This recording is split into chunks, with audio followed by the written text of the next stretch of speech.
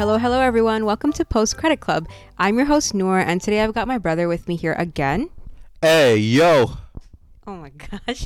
For part 2 of our conversation where we were ranking MCU Phase 4 properties. In our last episode, we ended up doing properties like so I know there's 18 total. We mentioned that we're not going to be ranking She-Hulk or I Am Groot because we never watched those. So all the other properties that we have seen, we ranked from number 16 to 9.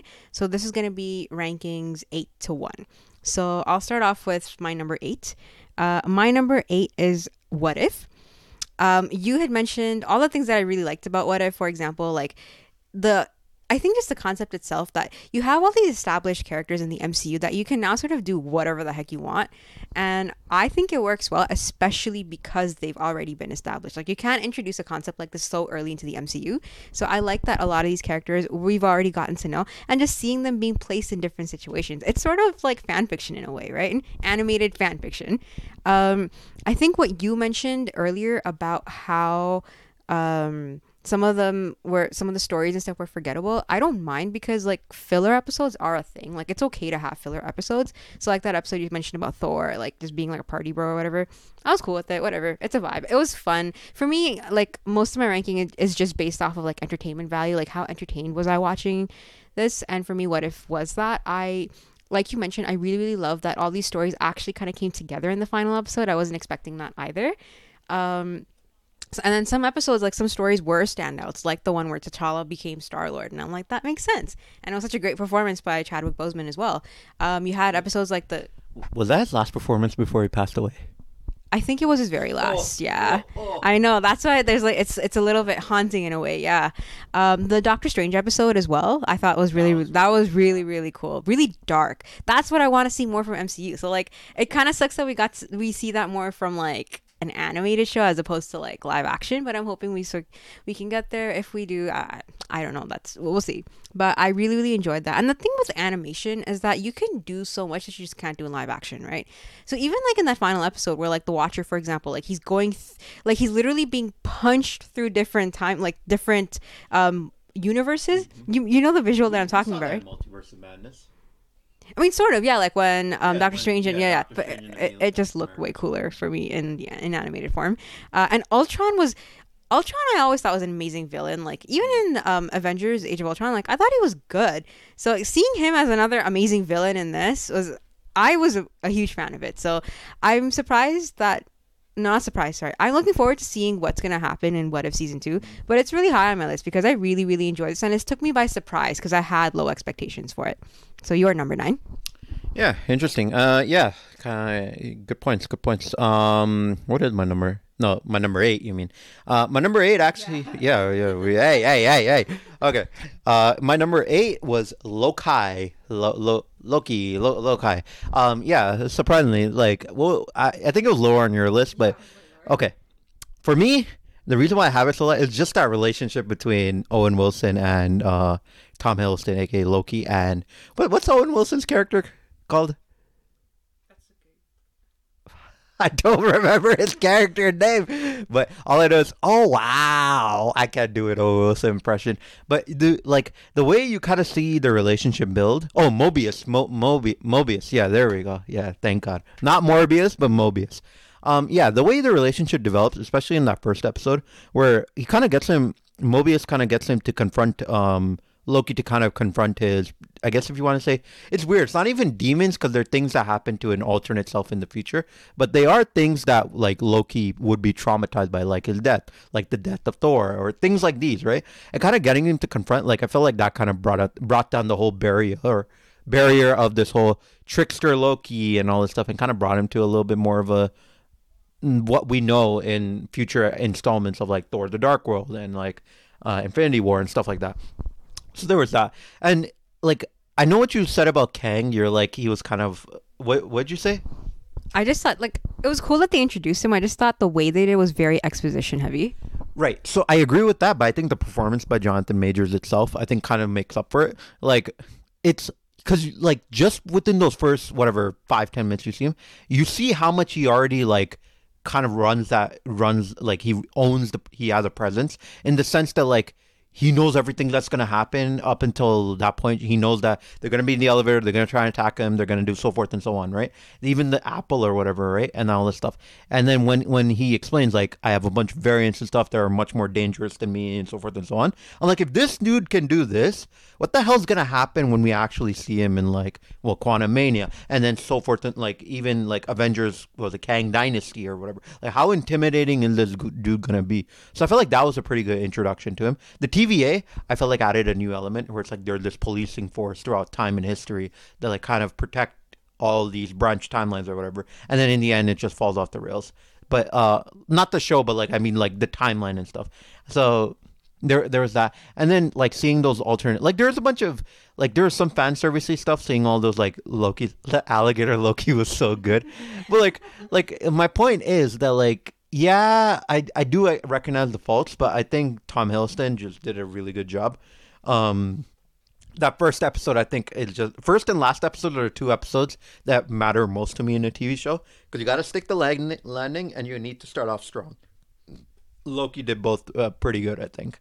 So just based on that alone, that's why I have it at number 8. And yeah, pretty much. I and from a personal enjoyment standpoint, I just enjoyed it more than I did the other ones. So Loki for me. Okay, 7, right? Yeah, 7.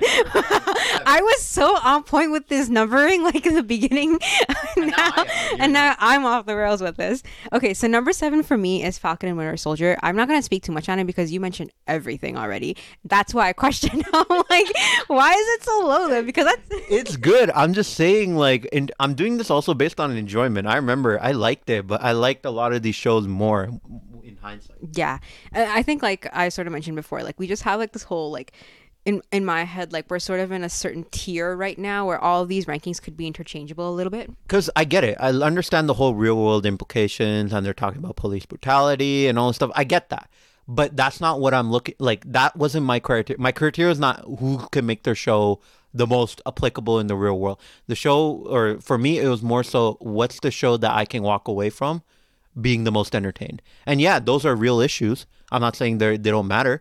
But what I'm also saying is that like, in terms of just content, pure, I say fun, but like something that just gets me entertained. And it doesn't even have to be action packed.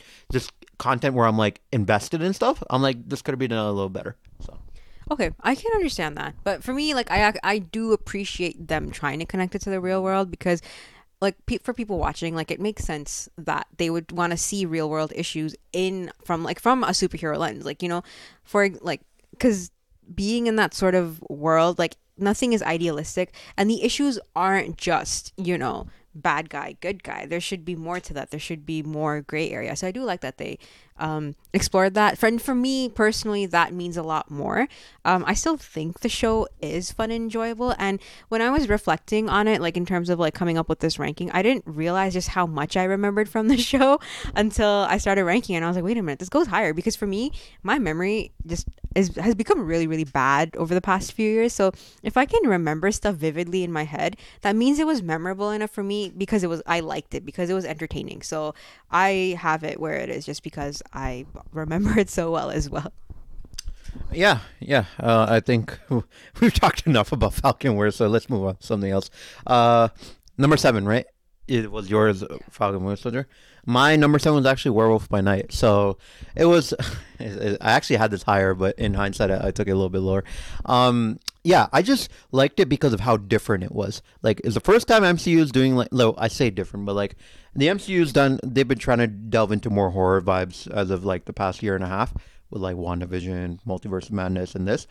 But like the thing I liked was like. This was like a more of like the campy horror from like the 1930s and 40s. I'm like, it's something that I haven't seen the MCU do. So that alone already gets me intrigued. And then the actual story itself, like when they did show, what was his name? Jack? I forgot the actor.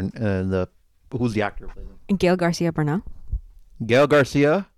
Bernal. Okay. Yeah. He like initially, like when he does turn into a werewolf, I'm like, yo, this is actually kind of scary.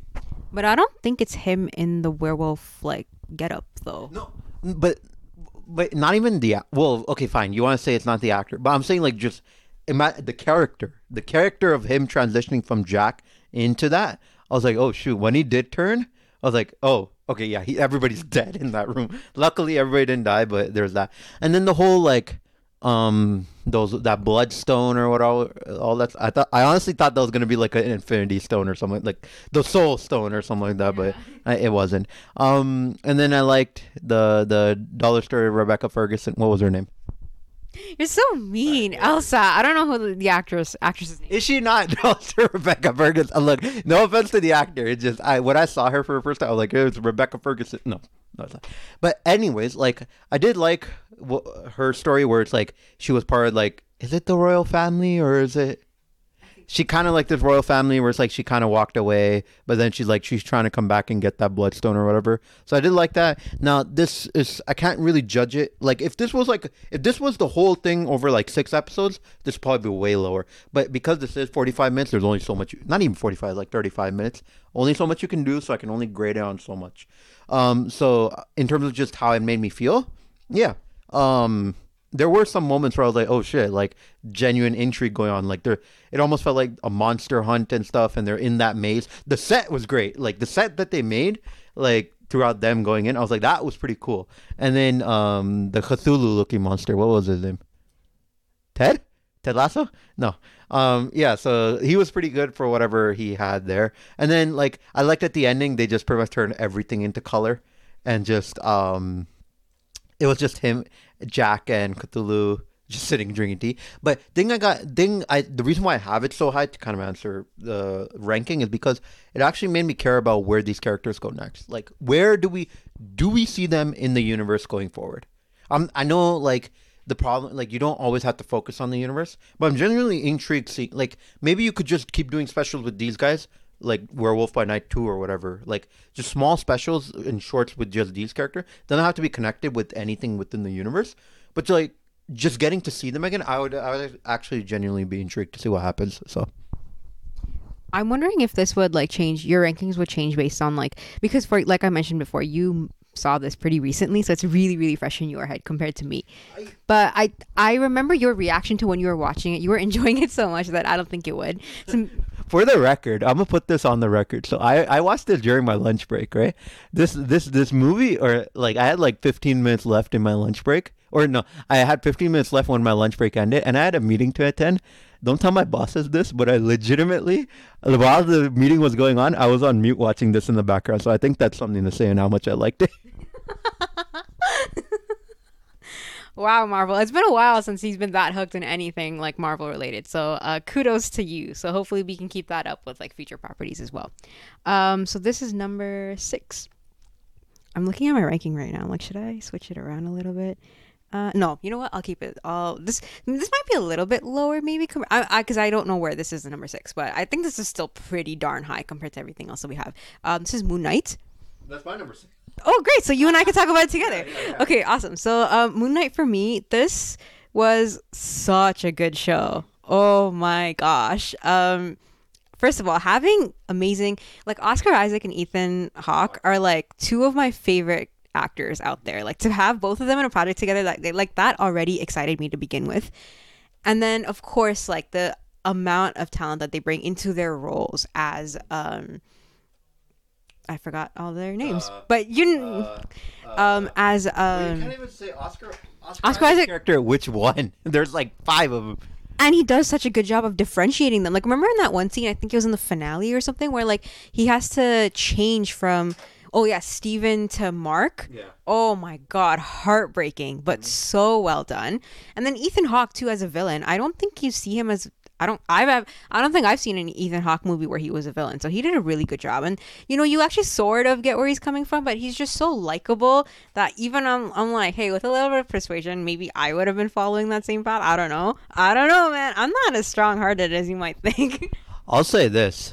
I think Moon Knight by far has one of the best opening scenes to any MCU thing ever. Where literally he's crushing the glass and then he puts it in his shoes and then he sits on them. Do you not remember that scene? I forgot about that. That was so well done. One of the best opening scenes to any MCU thing I've ever seen. Yeah. Moon Knight for me, I think the story moves well. You're so invested in these characters.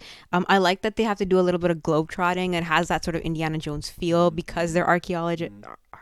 Are they? Yeah. Was Mark Spector an archaeologist? curator, He like worked at a something. museum. Yeah, something. No, not Steven. Mark. Nah, he was some special forces agent or something like that. Oh, okay, okay, okay. Maybe. Sorry, I'm getting a bit. Whatever. He was a guy who went to Egypt who got freaking possessed. That's all we know. Yeah. But I love that they got to do that. I also really, really just like that they brought in Egyptian mythology in such a way that was like you care for it because you can bring mythologies in and you can like really water down characters and stuff like that. But it worked well for me. So what were you gonna say? Khonshu. Oh my God! How did I forget about Kashu? He was so good, and he was CGI'd really, really well too. F. Murray Gray or F. Gary Gray, whatever his name is, but yeah, he was pretty good. Yeah, I think as a anti, I guess you can call him an antagonist. Like I don't know if he's a bit evil in a way. The way he's 50 Shades of Grey. That's all he is. He's very manipulative. Like you, I mean, he is very manipulative in trying to get like Steven. Yeah, because he's really more so manipulating Steven than Mark, right? Manipulating him into doing what he thinks is right, and it's just him being radical, right? Well, okay, it's him manipulating Mark, and it's more so him. So no, sorry, no, it's him manipulating Steven and more so holding something over Mark's head, basically being like, I think like Mark kind of submitted himself to him for the reason I think to save his wife, which was yeah, and his wife was Layla, right? Yeah. Or I think his wife, his girlfriend, whatever, his significant other or whatever. Yeah. So there was that. That was pretty cool. Like Moon Knight was the one that kind of introduced more of the. Like I said, the one thing I've been wanting to see was religious aspects of the MCU, and we kind of got that. We kind of got that whole like, that underworld with what was it, Tawara, the hippo, and then like there's the afterlife, and it's like when Steven died, I was like, oh shit, he's dead. He's gone. Like his character's like gone to dust or whatever. And like in the beginning, I was like, he felt kind of meek and kind of weak and stuff. But in the end, I was like, when Steven quote unquote died or whatever, and it's like you actually kind of felt. I was like, damn, that's pretty sad. But I will say, like, kind of speaking to what was it? Was it Loki or was it Werewolf by Night? Like this show also made me want to see where things go next because that post credit scene where it's like where you have Khonshu just basically being like, oh. Like, because at the end of the show, he's basically like, oh, I'm not going to, because basically Mark or Steven tells him to back off, right? He's like, I'm not going to follow you anywhere. Okay, Khonshu's like, okay. But then you find out, oh, he has like another personality. He's just going to keep going. He's not going to leave Mark alone at this point. But then you see a third personality and stuff. So, and then apparently there's actually 5 personalities for Moon Knight throughout the comics. So I think we'll see like 3, 4, and 5 maybe as the seasons go. But we do know we're getting a season 2. Like the post-credit obviously gave indication of that. So it was pretty cool and stuff. And even like some of the CGI, okay, like it wasn't the worst CGI as well for a TV show. It was pretty good. And it did have elements of like horror, like that first episode and the first 2 episodes where it's like where Mark's being chased down the hallway Steven's being chased down the hallway, and it's like you see the lights flashing and stuff, and it's not until he turns into Moon Knight where then he starts fighting all those other creatures. I'm like, that's actually legitimately terrifying. Like, I think, not counting the movies and stuff. Actually, no, not even the movie. I think that was the first time we got any sort of horror elements. Because even WandaVision, it was more so like mystical and all that stuff. But this was the first time we actually got horror. Like that one scene with the elevator where it's like Khonshu just walking towards him, and then it's like, oh, it's an old lady and stuff. So I was like, oh shit, this is where we're actually getting horror. So yeah, Moon Knight was pretty good for what it was. I also want to say I just love the costume too. Like it looks really, really good. And I know they sort of have like that same template that they probably did for Deadpool's mask as well with like the white eyes and stuff. It works well though. I think it looks really, really good. They dipped it in white paint and said, there you go. Yes, because Marvel has 0 budget. Yeah, and then they have no budget. No, and then I'll say this. So I'm curious as to why it's not higher on your list or mine. Well, it was... There's just so many properties, so some of these ones are a little bit better, and I can't remember this as much episode to episode that as much as I would like to, but it's still very strong. I think just character wise, the writing and everything just really, really well done, because when you have people like Oscar Isaac and Ethan Hawke coming in, you have to assume that they're convinced by the writing, because I don't think these are people who would want to just come into an MCU project just for the money kind of thing. It would have to be something they would be passionate about working for as well. So that I already had a lot of faith in the project, going into it, knowing that you have such big names coming into it. I think they could have done Layla's character a bit better. Oh yeah, for sure. Like unfortunately when it comes to like these sorts of side characters, and I notice a lot of times it's female side characters too, like they're just they try to give them stuff, but it's never as interesting as like the main. She got like superhero powers and all that stuff, which is cool. But like, I was just like, yeah, I don't know. I think they could have done her character better.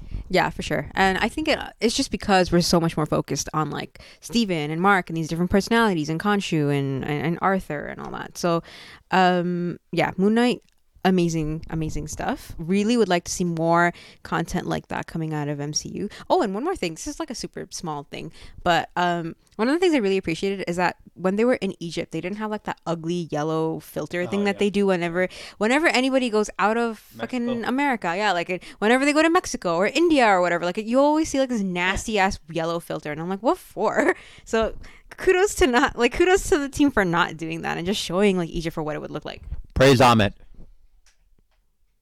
What? You don't get that reference? Praise Ahmet. It's that's literally all they were saying in the freaking it was the alligator god. Ahmet. Do you not remember? I doubt his name was Ahmed. Ahmet. Ahmed? Pull this shit up. Hold on. Fine, pull it up. In the meantime, I'll get into my number 5 because of what? Okay, now this is pretty high on my list, and I don't think it's going to be high on most people's list. So I'm going to totally accept the fact that I'm extremely biased about this. And you probably already know that it's a lot higher because I just haven't talked about it yet. But number 5 for me is Amit. Oh, really? Praise Yeah, that's literally all Ethan Hawke's character. That was the whole point of the cult. They were trying to revive Ahmet. Oh yeah. See, now it's coming to me. Like he knew about Khonshu. He knew about like his weird, like his morally gray ways of doing what he wants, right? He was aware of who Khonshu was and all that stuff. And it's like, oh, now we had, so he was like trying to awake Ahmed and stuff. So I don't know if Ahmed. Okay, maybe because I thought you were trying to say Ahmed, and I'm like, what's wrong with you? Okay, yes. Now I remember Ethan Hawke's character and his motivations better. Okay, yeah, sorry. So number 5 for me is Miss Marvel. I know it's super high, but I think you would understand too, bro. Like it's because I'm brown, so I like seeing the representation and stuff. But and for a lot of the stuff that you mentioned too, like Kamala Khan played by Iman Vellani, like she does amazing. I think what you're trying to say is her being quirky. I understand what it is. It's not that she's relatable. Not even just yeah, of course she's relatable because I mean we're brown, we go through those. No, I don't mean based on like race or color. I mean relatable in terms of a normal high school kid. Yes, yeah, for sure. I think she's funny. I don't know if quirky. Like you said, you don't like the word quirky. Yeah, she's just but she is really funny. She's very charming. I think is what I would say. Charming doesn't. She's an Avengers zealot. God damn it. Wait, what? She's an Avengers fanatic.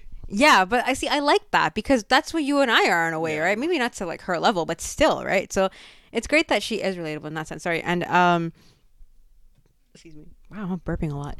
That's not ladylike.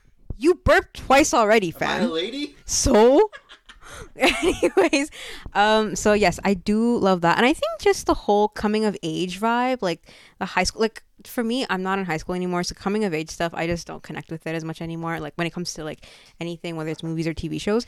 But I personally found it very entertaining compared to a lot of those kinds of material. I feel like if I was like 14 or still in high school, I feel like this would have hit harder. The reality is I'm not 14 and I'm not in high school anymore, so thank God. Yeah, so obviously it doesn't hit as hard as it might. So there's that. Oh, and one thing I wanted to add was I think the ending battle with them. What was it? It's her family, and it's like her brother and her brother's wife and stuff. They're all able to fight off like a bunch of agents and stuff by basically just making them run in circles in school or whatever. Do you remember that scene? I loved that. I really liked that because it reminded me a lot of Home Alone, and that's a movie that I really like. And I like that you because like one of the coolest aspects about the show is her what am I trying to say? Her connection to her family, which I really like. Because, you know, a lot of the times when you have these sorts of properties where they're focusing on, like, Muslim characters, it's always about the tension. And you get tension in the show as well, right? Tension about living in the West as a Muslim person and blah, blah. But I like that by the end that it focuses so much more on the love, right? So I like that you have these characters who come in and, like, all her friends and her family, that they come in and they do, like, this Home Alone style, like, plan. I think it works. Like, sure, realistically, it's like, okay, roll your eyes, whatever. But I enjoyed that. I liked the plan that they came up with. I thought it was a lot of fun. And, what do you want to say? Wait, are you done talking? I was also just gonna say, like you mentioned too, like I really, really love the stuff where they got to go back in time, the partition stuff. I did know about partition compared to you, but like still seeing it from a very personal perspective, like from her history and stuff, was very beautifully done. They got really good actors, like some really great Pakistani actors to come in and do that. Really, really well done. Another thing I also just liked is just her relationship with her grandma, because you know a lot of the times in these sorts of properties, once again, grandmas tend to be like kind of stern and stuff, so it's nice to see someone who was a bit more softer, and someone who actually believed in the mystical stuff more than her own mom did. I thought that was something very interesting. You don't see that all too much, especially in Western media, so that was really cool. So, two things. God damn, her parents were good looking. That's all I gotta say.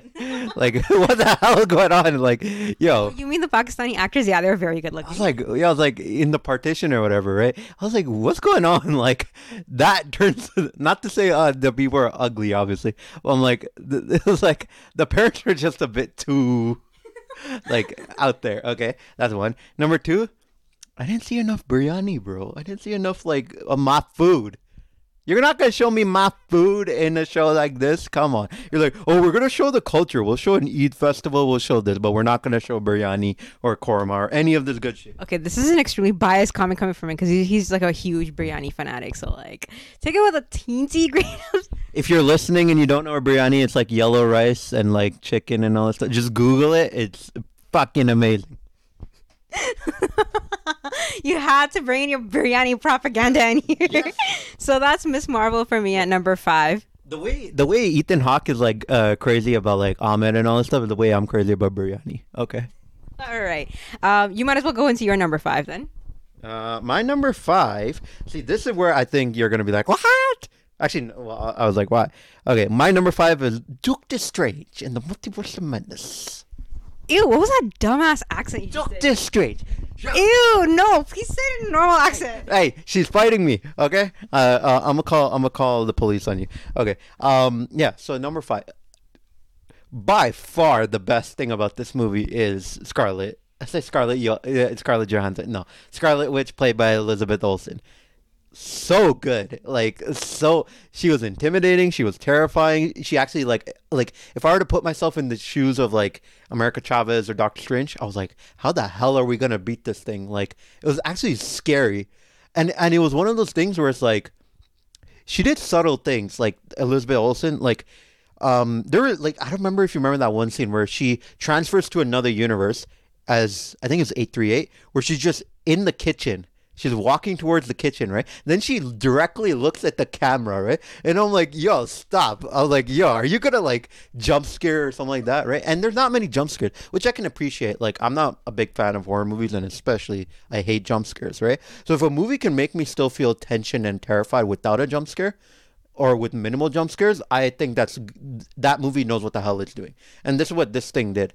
Few jump scares, but even when she was looking at the screen, I literally had to look away. I was like, yo, stop. And I was like, yo, she did a great job with this. And the thing is, you kind of understand her fall from grace, where it's like, you kind of understand she's desperate to get her kids back, which, let's be honest, like, if you really want kids, you can get kids. Now, granted, they won't be those kids, but they'll be kids. But, like you're Elizabeth Olsen, you'll find kids. Okay. Like, my point is that, like, I liked her character, her arc, quote unquote, that she goes throughout this movie at the end, and it's actually the first time. I know people say Civil War is the first time. No, this is the first time when we actually see a hero turn into a villain. Now, granted, Scarlet Witch isn't a full hero, but she did work with the Avengers, she did save the universe, so forth and so on. Civil War is more just a moral dispute where it just turned into an argument. Here it's like, no, she actually turned into a legit villain and stuff. Now, granted, she was corrupted and stuff, but she did turn into a villain, which I appreciated. And then the other thing is, I got Sam Raimi 2002 Spider-Man vibes, like I said, with those jump scares and stuff, because a lot of them reminded me of things like Evil Dead and the first Spider-Man with Green Goblin. And I'm like, a lot of this stuff comes in, especially that one scene with Patrick Stewart, where it's like he's in his mind, and it's like the red smoke comes through, and then she just snaps his neck in half. I'm like, yo, that's pretty scary. And the other thing I liked, I know, like you said, she kind of takes front stage, and it is Doctor Strange movie. I understand that, but I did like what they did with Doctor Strange, like with the a little amount that we did have him. I like the one thing that they kept asking him: "Are you happy? Are you happy? Are you happy?" That was the main thing they kept on asking. Which I'm like, yeah, that is a good point because a lot of these superheroes is like, yeah, they say people they have these powers, they have a cool life, but doesn't mean that all of them might want to like. They might not just be happy. They might just tap out. In fact, another, like to kind of go, I'm going a little bit off the rails, but there's a movie called Metro Man, came out by DreamWorks, and this deals with the similar concept. The main there's a hero called Metro Man, it's like a Superman parody, right? And the reason he just stops saving people, right? For two reasons. One, the pressure was too much, right? And two, he's like, I don't want to do this. I'm not happy doing this. And he actually goes off and becomes a musician, as weird as that sounds. But like, that's my point. Like, he wasn't happy. And I like the fact that they kept asking those questions to him because like, this stuff actually does matter. It's very introspective. And so there was that. The other stuff I liked was the whole universe hopping thing. I think they should have done it way more. I honestly think you could have taken away the cameos and stuff. That's where I feel like this movie kind of suffers. Too much fan service. This is like the first time we got too much fan service. I feel like you could have cut all those cameos out, John Krasinski and all. As fine as they were, I feel like you could have cut them all out. In fact, I was happy when. It's funny. You would think I'd be happy with or sad with them dying. No, I was so happy when they died. I was like, yo, you're pointless. Like, there's no point for you being here. And I'm like, I would have rather spent that time exploring more universes or exploring more things. And I don't think it helps that Everything Everywhere All at Once kind of did this better. But for the MCU, I understand what they were doing. I liked it. I'm trying to think. Oh, Wong. I like Wong. Wong's always sick. So there's that. Yeah. And even America Chavez's character, I didn't mind. Like, I didn't hate. I didn't love, I didn't hate. I was neutral on it. So, yeah. There was nothing in her character to love or hate. In my opinion, she was just sort of there for exposition and asking questions. She was, but I mean, I like the whole arc of her trying to find her family. I did like that. Yeah, it wasn't all that. It wasn't that strong. Like, for you to introduce a new character like that, I don't think they did as much with it. I feel like it suffers because apparently she was supposed to show up in No Way Home initially. That would have been way too stuffed. I know, but that's probably why they moved it. But I think by moving it, it kind of... What it did was, I don't know how late in production this was, but I feel like maybe they couldn't have written stuff into her character that they wanted to write in. But yeah, like, yeah, she wasn't like the greatest written character, but she was serviceable, is what she was. And she was the one kind of going, like I said, she was a plot point meant to actually ask the important question, which got to the point I like, which was with Doctor Strange. So yeah. Oh, and Amy Adams, Rachel, what's her name? Rachel McAdams. Yeah, she was good as well. So. Okay. Can I get to my number 4 now? No. Number 4 for me, I wonder if this is your number 4 too. It's Shang-Chi. Yes. Okay, so you and I can talk about this together. No, that's good. This is good because we're taking up a lot of time here. Shang-Chi. It's our podcast. We could do whatever we want. I don't want us going over 2 hours for part 2 of our conversation, my guy.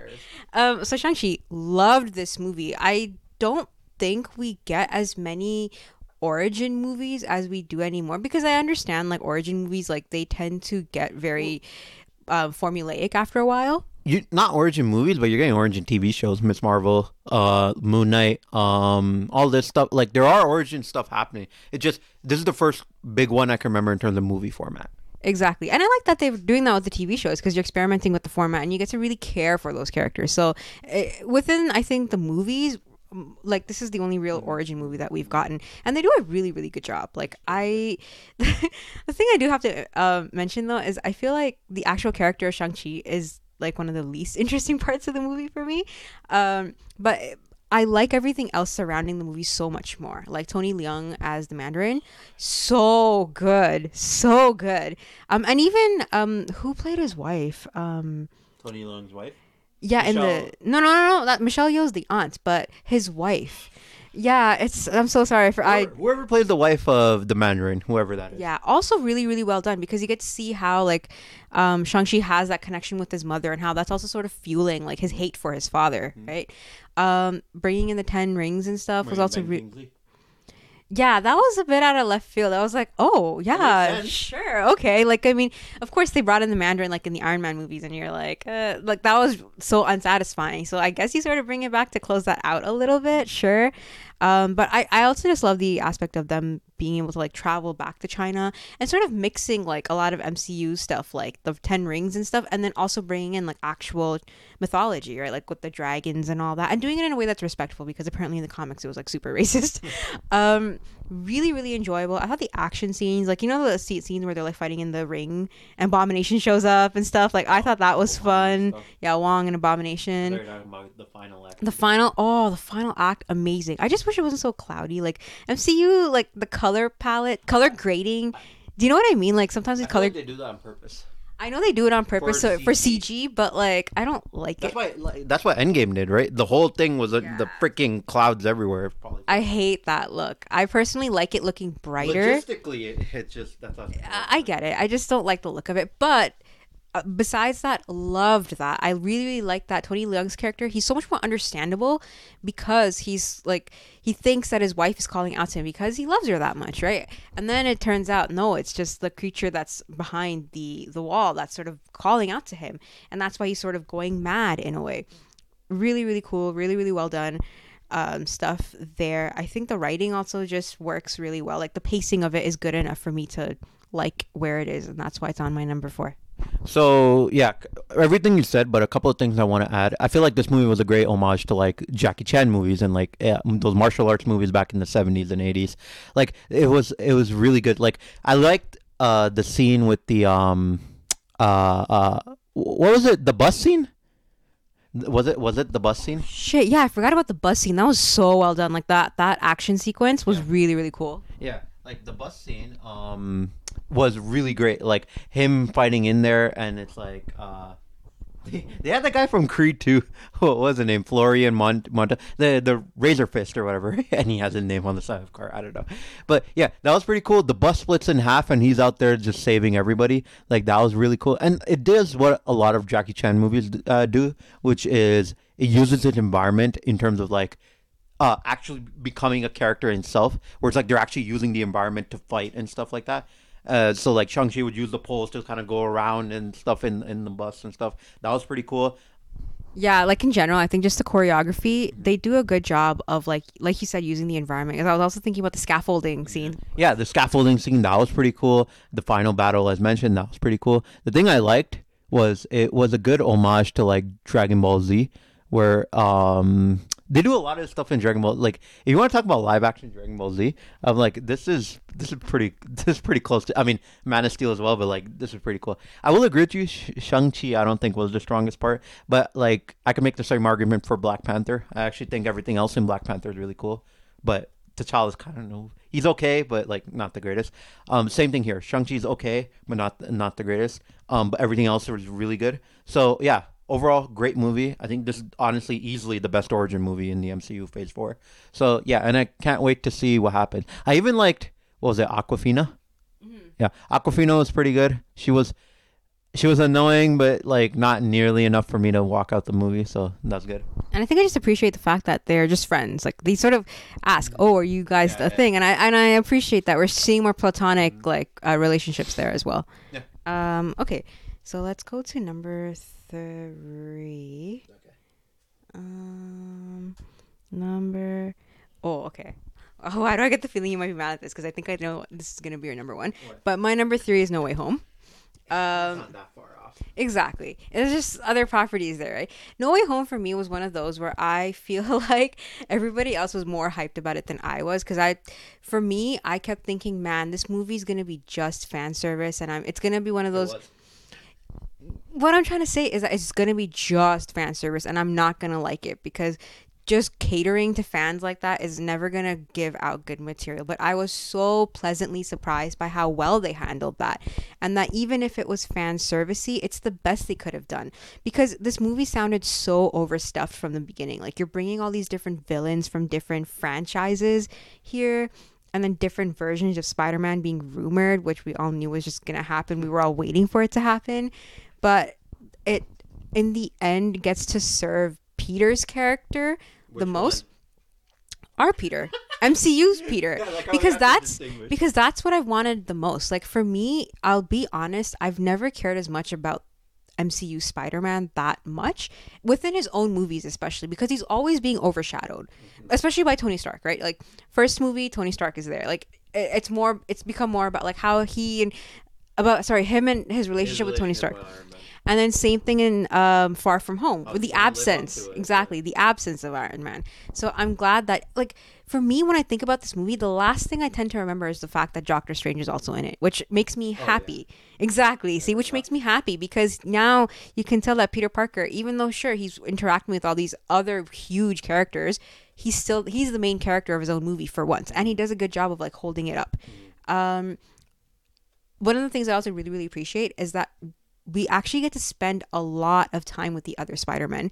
I was so afraid that they'd show up as like a final act thing where you get to, cheer for them and then they just, swing out of there. But for them to actually spend time and sort of go through what each of those Spider-Men have gone through in their like respective universes and how that helps Peter, especially after losing Aunt May, I really, really enjoyed that. And I want that sort of stronger character writing more out of the MCU. And I'm really glad that they did that here in No Way Home because I trust me when I say my expectations were like on the floor. As much as I love as much as I like the character of Spider-Man, like for me the thing is because I grew up watching like the Tobey Maguire Spider-Man movies and those were more fresh in my head because I'd rewatched those recent like before watching No Way Home. I was like, "Oh, I don't know if it's going to feel the same like way, the same warmth and stuff." But it does a good enough job and I'm pretty happy with what they ended up doing, and that's why it's my number 3, maybe not my number 1, because it still does sort of veer on the fan servicey side a bit, but I'm cool with it works for me. Yeah, good points. Good points. I'm not gonna say any more because I want to save it for when I have to talk about this movie. Yeah. So my number 3, I don't know. This might be. Well, I think the last 3 properties we have are the same. It's just in different order. For me, number 3 is Black Panther. So it's interesting. Like literally, as I was making this list, I actually had this a bit lower. But the thing is, the more and more I thought about it, I'm like, it just does things better than all those other some of the other series that I mentioned, like at my number 4 and 5 spot. And I'm like, I just had to put this at number 3. Like the thing is, yes, it's not as good as the first Black Panther. Agreed. However, I still think it's really good. I think the first thing that speaks out to me is that damn soundtrack. That damn soundtrack slaps. Like none of the other movies in all of Phase 4, I've even gone back and thought of listening to her soundtrack. This, I can't tell you how many times I've listened to songs individually, just alone, quote unquote. Gosh, you know that song "Alone" by Burna Boy. Yeah, that's a really good song. But like, my point is that like the soundtrack, it just hits. Like it's one of those things I could listen to over and over again, and it'll be really really good. As far as story, like going beyond as far as the actual movie, I like Shuri's character. Like a lot of if you look at the theme of Black Panther overall, not just T'Challa's character, the theme of his character is vengeance. Like just going out, getting revenge, fighting, fighting, but like getting revenge and vengeance for things that happen, right? Being able to control, what's his face, what? I would say no because I feel like in the first Black Panther, T'Challa was. Remember how even in Civil War, like when No, Zemo was. but no, I'm not saying it's about going. Like I'm not saying like it's the fight against what you should you take vengeance or should you take revenge or some because Killmonger technically wanted to take revenge. T'Challa didn't, and that's what differentiated their character. Shuri, she wants to technically take revenge against Namor or Namor or whatever, right? For what he did, right? But realize that's not the way. That's an overarching theme that you're going to talk about throughout the movies. And I really appreciated that because I was like, rest in peace, but when Chadwick Boseman passed away, I was like, how are they going to do this movie? What are they going to make it? Like, how's it going to work? Because you lost your main character, right? And I feel like considering the circumstances, I feel like they did really good. Like Ryan Coogler did a really good job considering the pieces he was dealt. So he was good. And it's weird. Like so in the first one I mentioned, I thought everything else was good about Black Panther. T'Challa was kind of okay. Here, I actually liked everything. Like I liked Shuri's character. I liked Namor. I didn't think they'd actually have a good villain. I was like, how you gonna do as well as Michael B. Jordan? But I don't think he's as good, but he's still pretty good. Like he murders half of Wakanda. And then what's her face? Who plays the mom? Angela Bassett. Yeah, she was great. Like she was great. I mean, obviously we're seeing her being nominated, which she should be, but she was great. Like her struggle and her like the loss that she's feeling through her son is pretty hard hitting. Same thing with Shuri. The way she is as that mentor figure there, that's really great. The action was great. I kind of feel like some characters were a bit more sidelined than they probably should have been. Like Winston Duke's character, I want to see more of him, but I can kind of understand why they put him on the sideline. I think the CG in this movie is a bit kind of bad, like the one done on like Ironheart and stuff. The other thing is like I think you could have held off on Ironheart. I don't think she needed to be in this movie. You could have easily introduced her, just been like, oh, I can see why they did it because they wanted to like have as many eyes on her character. But I feel like it wasn't necessary. Like you could have legit gone through this whole movie without her. Like I honestly feel that way. Like this could have been just Wakanda versus Atlantis, and that was it. Plus Atlantis looked cool, like all the stuff that showed, and then they had the whole Dragon Ball Z like Kamehameha. I was like that's pretty sick. Like I'm a big Dragon Ball Z fan, so that was pretty sick. So yeah, a lot of great points. I just like it was great. I just personally I feel the other two properties that I'm gonna mention, I just enjoyed them way more. So. All right. I'll talk about Wakanda Forever when I get to it. But guess what? Our number twos are the same. So let's talk about WandaVision together.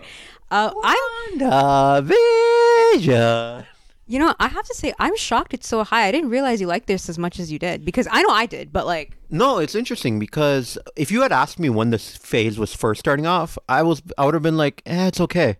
But I'm like, compared to everything else, like WandaVision great. Don't get me wrong, but I think it has more to do with how bad the overall quality of the MCU TV shows is compared to like how good WandaVision. It's like if I had to rank WandaVision on a ranking, it'd be like 8 out of 10 or whatever, right? I'm like, you could beat it. It's just Marvel didn't. Like if someone told me this would be the best show that they put out, I wouldn't have believed it. I'm like, because I was still riding that high of, oh, Marvel's still really good. Endgame was great. I liked Far From Home. So I was like, okay, they're riding really high right now.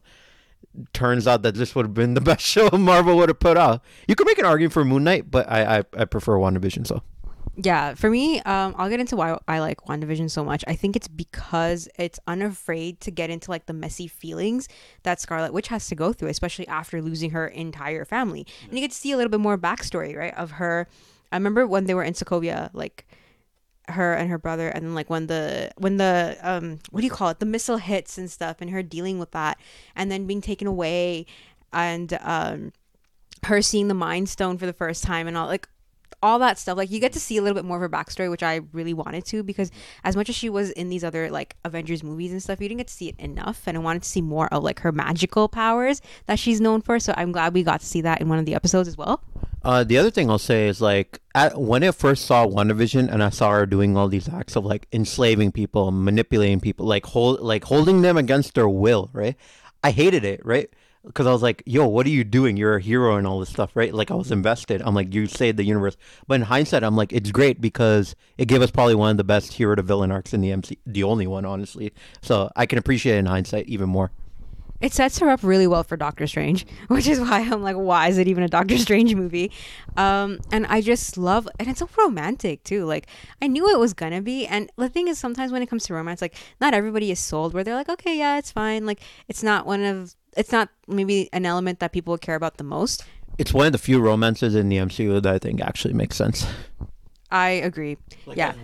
As weird as the actual physical aspect of it, of a human and a robot, like I think it's one of the few relationships that actually makes sense. This, Pepper Potts and Tony Stark, like it makes sense. Like it's an actual relationship where I'm like, okay, I can see why these two characters would get together. Yeah, and you get to see their differences as characters too, right? Like where Wanda is and where her mind is compared to Vision's. And Vision, like Paul Bettany in this was also so good right. Too. The ending with like him of Theseus. Yeah, like that ending and stuff. Like I'm curious to see where they take that. But I also just love that like you can tell how much they love each other even when they're apart. Literally, like remember the part when Vision, he steps out of the hex and he's literally being torn to pieces, but you know where he's coming from. He still loves Wanda even though he's recognizing, okay, she's kind of going off the rails a little bit here. Loved that. They didn't have to have Evan Peters. Yeah, just like that's but that's like the seed of like the whole cameo problem that the MCU is having. I think it stems from WandaVision. It could have been anybody, and even if it was him, it didn't have to be Quicksilver. Like you're creating this expectation that doesn't get resolved, and he ends up being named Ralph Boner. Like, it's just like, I don't know, like, sure, it's funny, but in some ways it's also just like, haha, fuck you fans. Like, that's sort of what I felt. I personally was like, Evan Peters is an amazing actor. Like, he did really well as Pietro. But I don't know, like, you know what you're doing when you're casting someone like him, and then to be like, Look, Marvel knew what they were doing. I think it was their equivalent of a red herring, so it wasn't as bad. Like, it's not. At least he had something to do. Like, he was there doing something. It wasn't like, it wasn't like just cameo for no reason. Like, he actually had dialogue and he actually interacted pretty well. So I can understand that.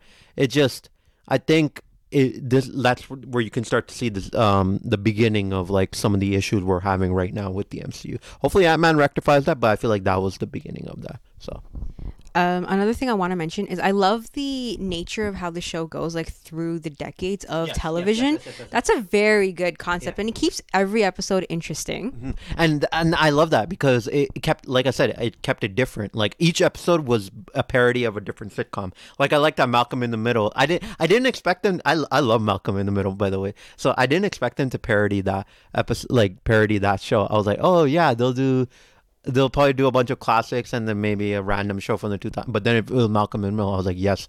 And then they did Modern Family, where seeing Vision just sitting on a director's chair in front of ice cream, in front of a truck or whatever, just giving commentary. I'm like, bro, that was hilarious. That was awesome. Oh my gosh. And see, that's the thing. You have like absurd moments like these that are then paired off with like serious heartbreaking stuff. And then obviously the one line that everyone's been talking about, what is grief but love persevering? It's so like touching, where you're like, oh yeah, Marvel can write good stuff. Why are we getting more of this? Sorry, I feel like I've been mentioning it so much, but I mean that, because when it comes to like my favorite anything, like movies or TV shows, I always look for good writing. So, and I feel like WandaVision had that. And another thing I have to mention, there's no way I'd go like without mentioning this, Agatha. What a great villain. Catherine Hahn was so good. And it's like you're watching and you know something's up with her, Agnes, Agatha, whatever. But then when she does the switch and you spend like episodes 8 and 9 with her, she's just so compelling. Like, you want to see her in her spin-off coming up. Her theme song was bomb. Yes, to the point where you were listening to like the trap remixes of it. The remix slapped. I'm not gonna lie. People were like, "Why is this ghost art?" I don't know why. Because the dude made it pretty good. Yeah, no, she was great. The way she was just like, I like the way this starts, where in the beginning you don't know what's going on. You know something's off about Westview. You just don't know what the hell is going on. And then you slowly, the layers start getting peeled away and stuff. And like Agatha, the way her character, she basically like sitting in the background kind of playing the strings and kind of manipulating Scarlet Witch. That was cool. I think we'll see her again. I don't. She has her own TV show. Remember the spinoff, Agatha Coven of Darkness? Is that before or after?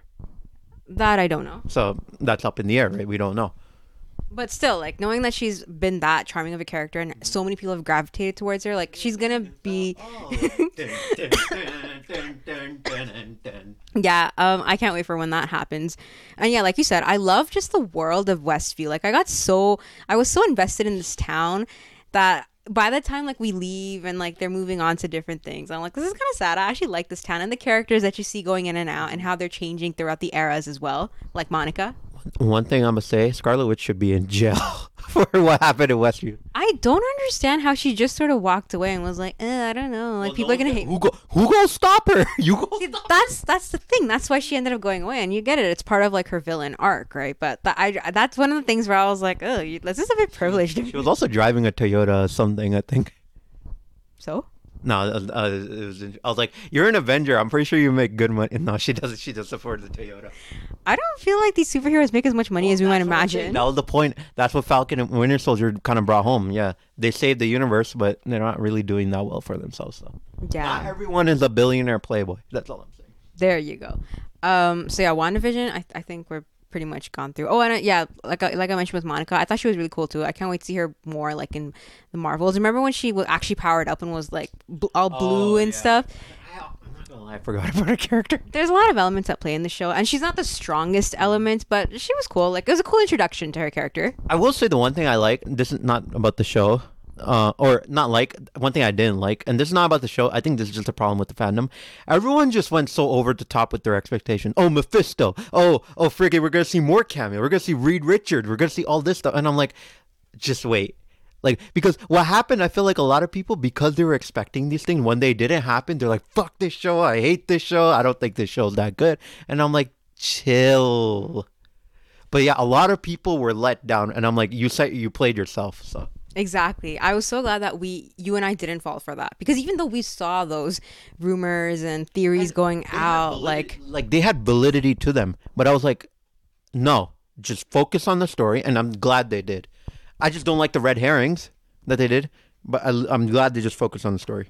and the story was so well written that that's why it's still so high for you and I, even though we were somewhat disappointed by that not happening. But like you said, we didn't play ourselves. We didn't keep that expectation for ourselves.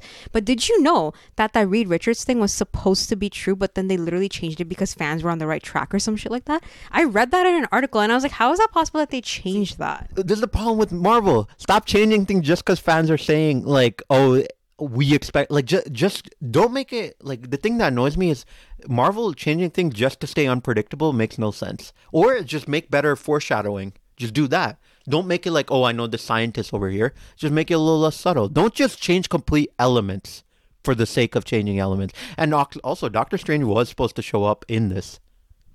To set up Doctor Strange. That's what I'm saying. I would have liked to see him interact with Wanda a little bit more. Just moving all these things around, I feel like for WandaVision it was fine, but some of these later projects, I feel like there's a lot of stuff that they move around in reshoots and stuff. Like, for example, America Chavez and stuff, that kind of degrades the quality of the movie. I'm like, just do one plan, stick to it, and if it's something like that, because she was a big character in that movie, it's going to affect the movie in a big way, and it did for Doctor Strange and her character. So, okay, so that was our number 2. Let's get into my number 1.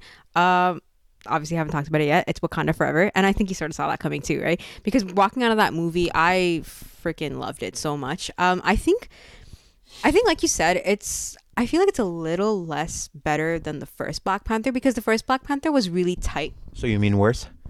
Yeah, it was a little whatever. Whatever. What I'm trying to say is that this movie was definitely a bit messier, because you just have so many plot elements going on at once, whereas with the first movie you have a tighter written story and script. That's not to say script here is bad at all. Like, it's still really, really good. It's just a little bit all over the place and a little bit longer. So, like you said, we could have cut out Ironheart. I absolutely agree. I was just like, she was just sort of the MacGuffin, that like sort of the motivation as to why Namor is sort of acting up and doing what he needs to do. And the cool thing that I like about Namor is you understand where he's coming from right up until he sort of becomes the cause for Queen Ramonda's death. Yeah. And then being like, if you're not an ally, then you're an enemy. And it's like, whoa, don't have the brown folks fighting each other. Like, look at who the common enemy is, right? But there's so much that I really wanted to say about this movie, and I was thinking about doing a separate review for it on the channel. If you guys want one, let me know. But I think the time has passed for it, which is fine. But like you mentioned, I think this movie does such a good job, especially of like character studies with Shuri. She goes through so much. And to some extent, you can almost call it like trauma porn in a way, where to the point where you've heard this term, right? No. Where like, really, you haven't? To the point where, yeah, no, it's sort of like talking about how you have a character and all you do is just keep giving them more hell instead of giving them time to recover. Yeah, exactly. So you're not giving them time to recover. All you're doing is just making it worse and worse for them, to the point where you're like, how is this character even alive? Like, that's way too much trauma for a person to handle, right? So they sort of veer on that with her having to deal with 2 deaths at once, but I'm kind of okay with it, because then it takes her character in a new direction. It's not like she's just getting beaten down, because after especially her mom's death, then she's thinking vengeance, right? Especially after seeing Killmonger in her dream, in her vision thing that she gets after she took the synthesized heart-shaped herb. Is she the leader of Wakanda, or is it Winston Duke now? Yeah, see, I kind of like that they split this up, because I think she's just the Black Panther. She's the protector of Wakanda, but the leader, they sort of implied that it would be M'Baku, because he's the one that shows up to like fight for the throne, right? Which I'm like, that's cool, because he did step up a little bit as a leader and actually ask the right questions, right? Like, them being like, because he was the one, who said, if we're gonna keep answering to this like Namor guy, what's to stop him from asking for more? Yeah. And I'm like, that is a very good point. He was the one with the level head, and I think it makes sense at the end. Like, especially like when Shuri got the herb and stuff. Like, he was the one out there asking the right questions to her. Where it's like, we don't just want to do this for vengeance. We don't just want to fight, and we're gonna lose. Like, doing this as diplomatically as one can. And I was like, that's elements of what T'Challa had when he was the Black Panther. So I think it makes sense for him to be the leader. Exactly. And you can see that Shirley doesn't exactly have the passion to be that leader, but she does want to protect. She gets it. And so I'm totally cool with them sort of splitting that role up. And then them setting up like the next T'Challa as well was actually very, very sweet. Like I knew to some extent they could have been doing something to set that up, and I thought it was just ending with like, okay, now Shuri, like this is who we're gonna be focusing on. But then for them to introduce, hey, no, there is another little T'Challa out there. I'm like, that's really, really cute. I think the actor too who played little T'Challa, like because he did such a cute job, I'm like way more on board than I probably would have been depending on who it would have been.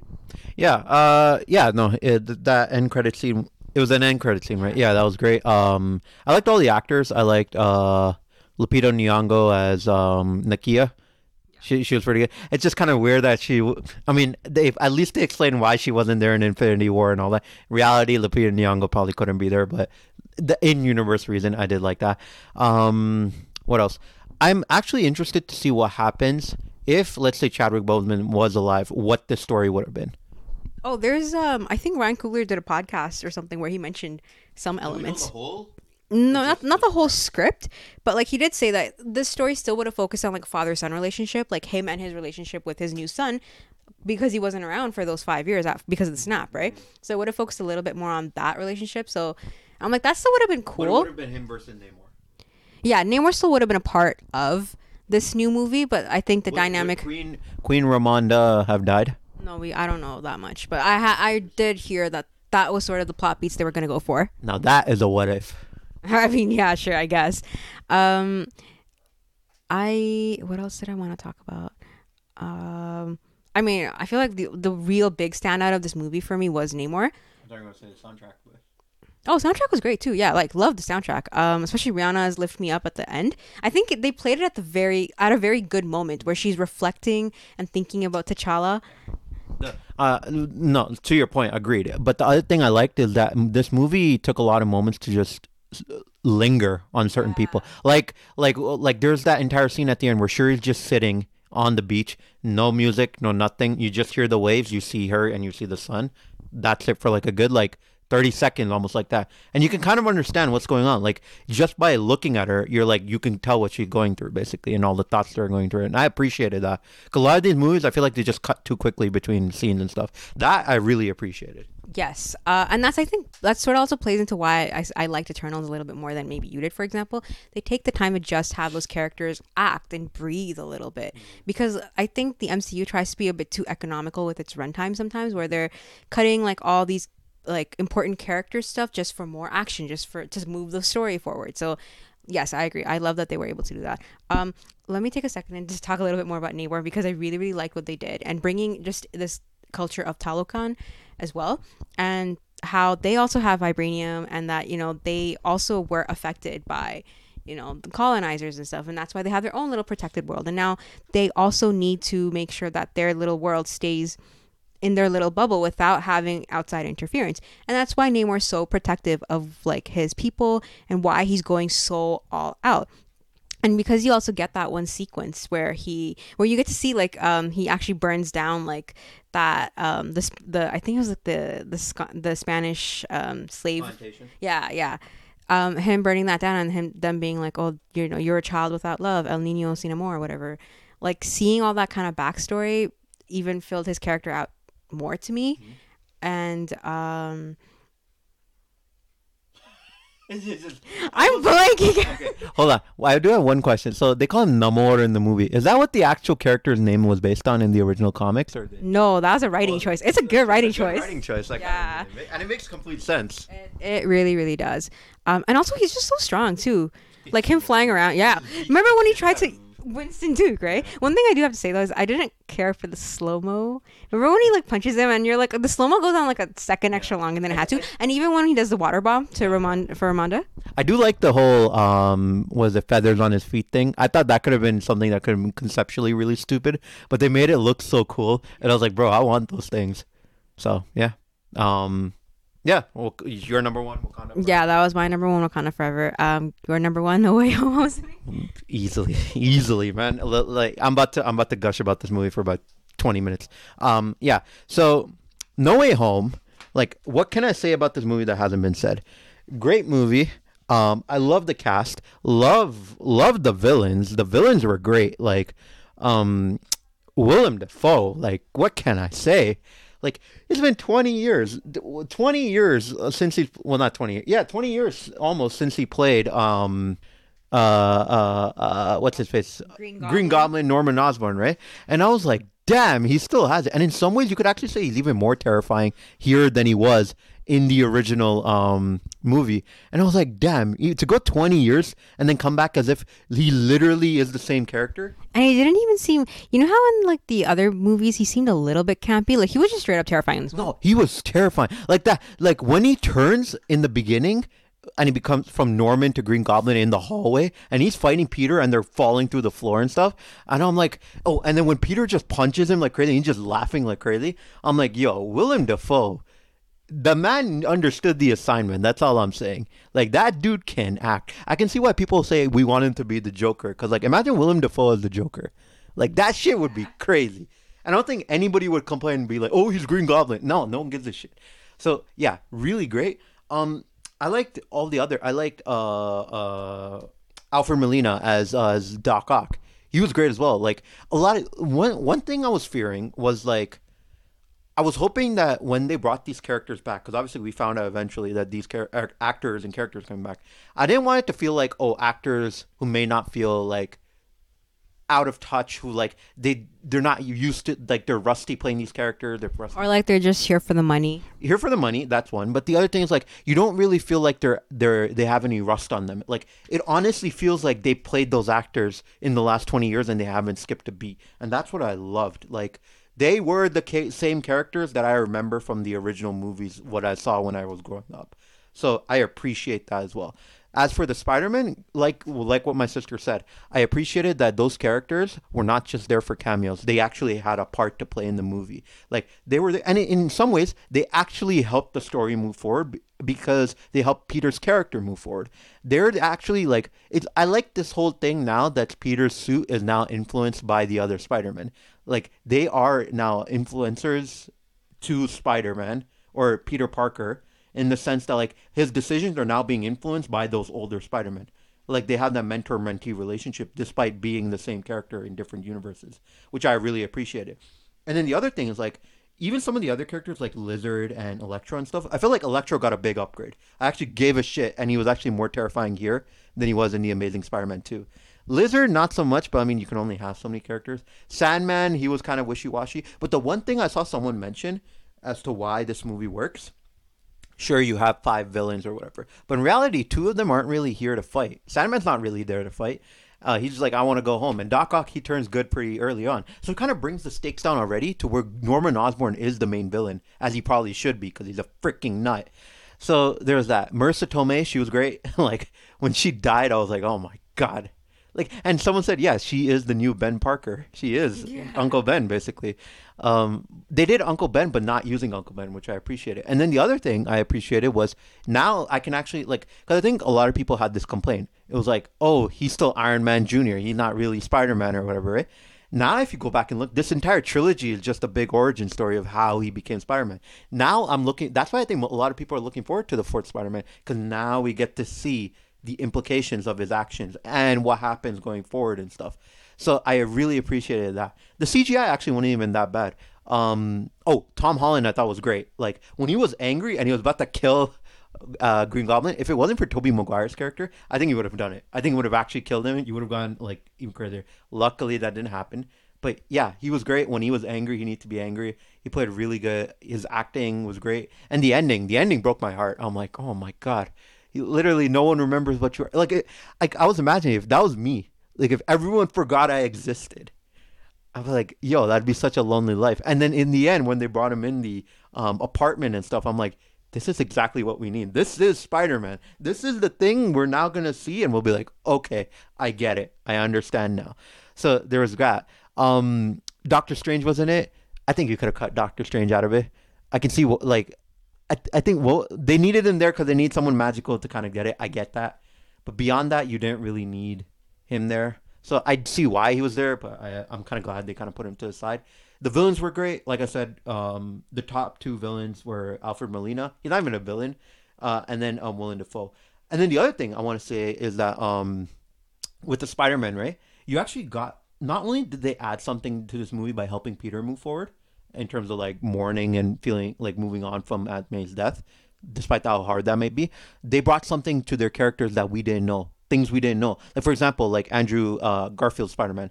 We did like he said he stopped pulling his punches. Like he got bitter. He got all this. I'm like, give me a movie about that because I'm like, if you can like, it actually made me want to like. It sucks that it makes me want to go back and watch obviously because like now technically those movies are now part of the MCU. So like now you can watch them and be like, okay, I know how this is now going to feed into No Way Home.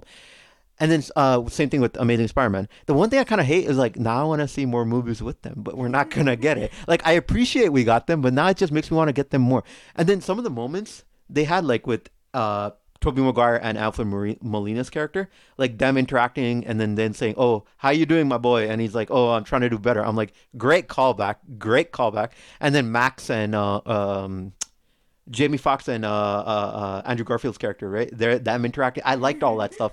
I liked all of it. So I understand a lot of people what they're saying with the fan service. A lot of fan service, I agree, but I think this is the best possible example of fan service done right, where each person brought in brings something to the table that makes the movie A, unique, but B, they're not just there for cameo. They're actually there to help move the plot forward. So there's that. And then the other thing I thought was really good is like obviously the way they set it up.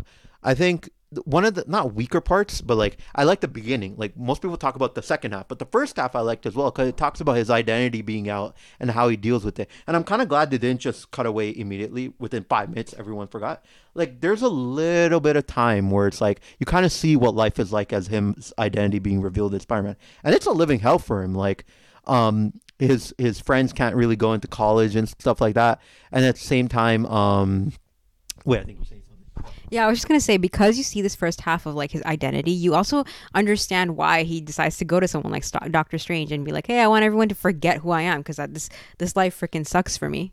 I will say this though, the one thing I didn't like is the reason why he went to Doctor Strange. Like I appreciate. Wait, really? No, so no, like maybe I'm not saying it right, but I like the fact that he went to Doctor Strange because life has been hard for him. But I think the way he did it because he wanted his friends to get into MIT. I think what would have been more interesting what someone brought up saying that him and his friends are going to go to jail.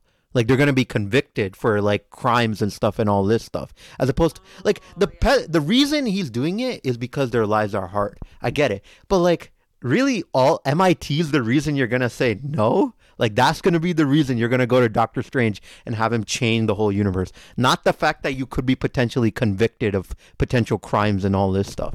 Yeah, I guess in that sense, and it does seem flimsy in comparison. It's a flimsy thing, and that was my one pet peeve of the movie. I'm like, MIT should not be the reason you decide. Like, come on, Peter, you should realize. Like, I know it's selfless, you're trying to get your friends in, but that's not the reason you do it. What you should have done was the Department of Damage Control or whatever.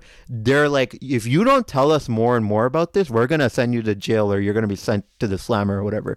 Like that would have been better. I like Daredevil's cameo. It was kind of meh in the. Wow, I forgot he was in the movie for a sec. Like, okay, yeah, like that was okay. I mean, I understand we've been talking the whole time about cameos that matter.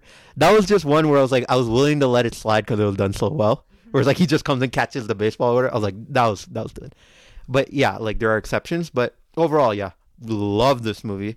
And I was like, this was like, I wish all of Phase 4 was like, not the fan service part, but just the characters and story and all that. So. Yeah. Can I also just add, like how you mentioned how this is a trilogy, right? Yep.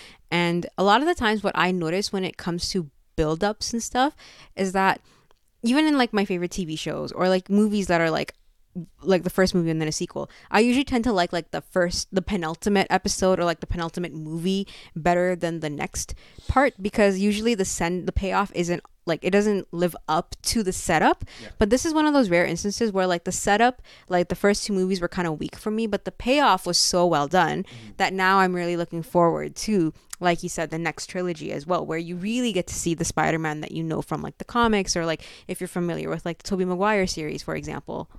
Yeah, I didn't like the post credit scene with Tom Hardy's thing. It was just like they brought him in just to add the Venom whatever symbiote in the universe. That was the only reason.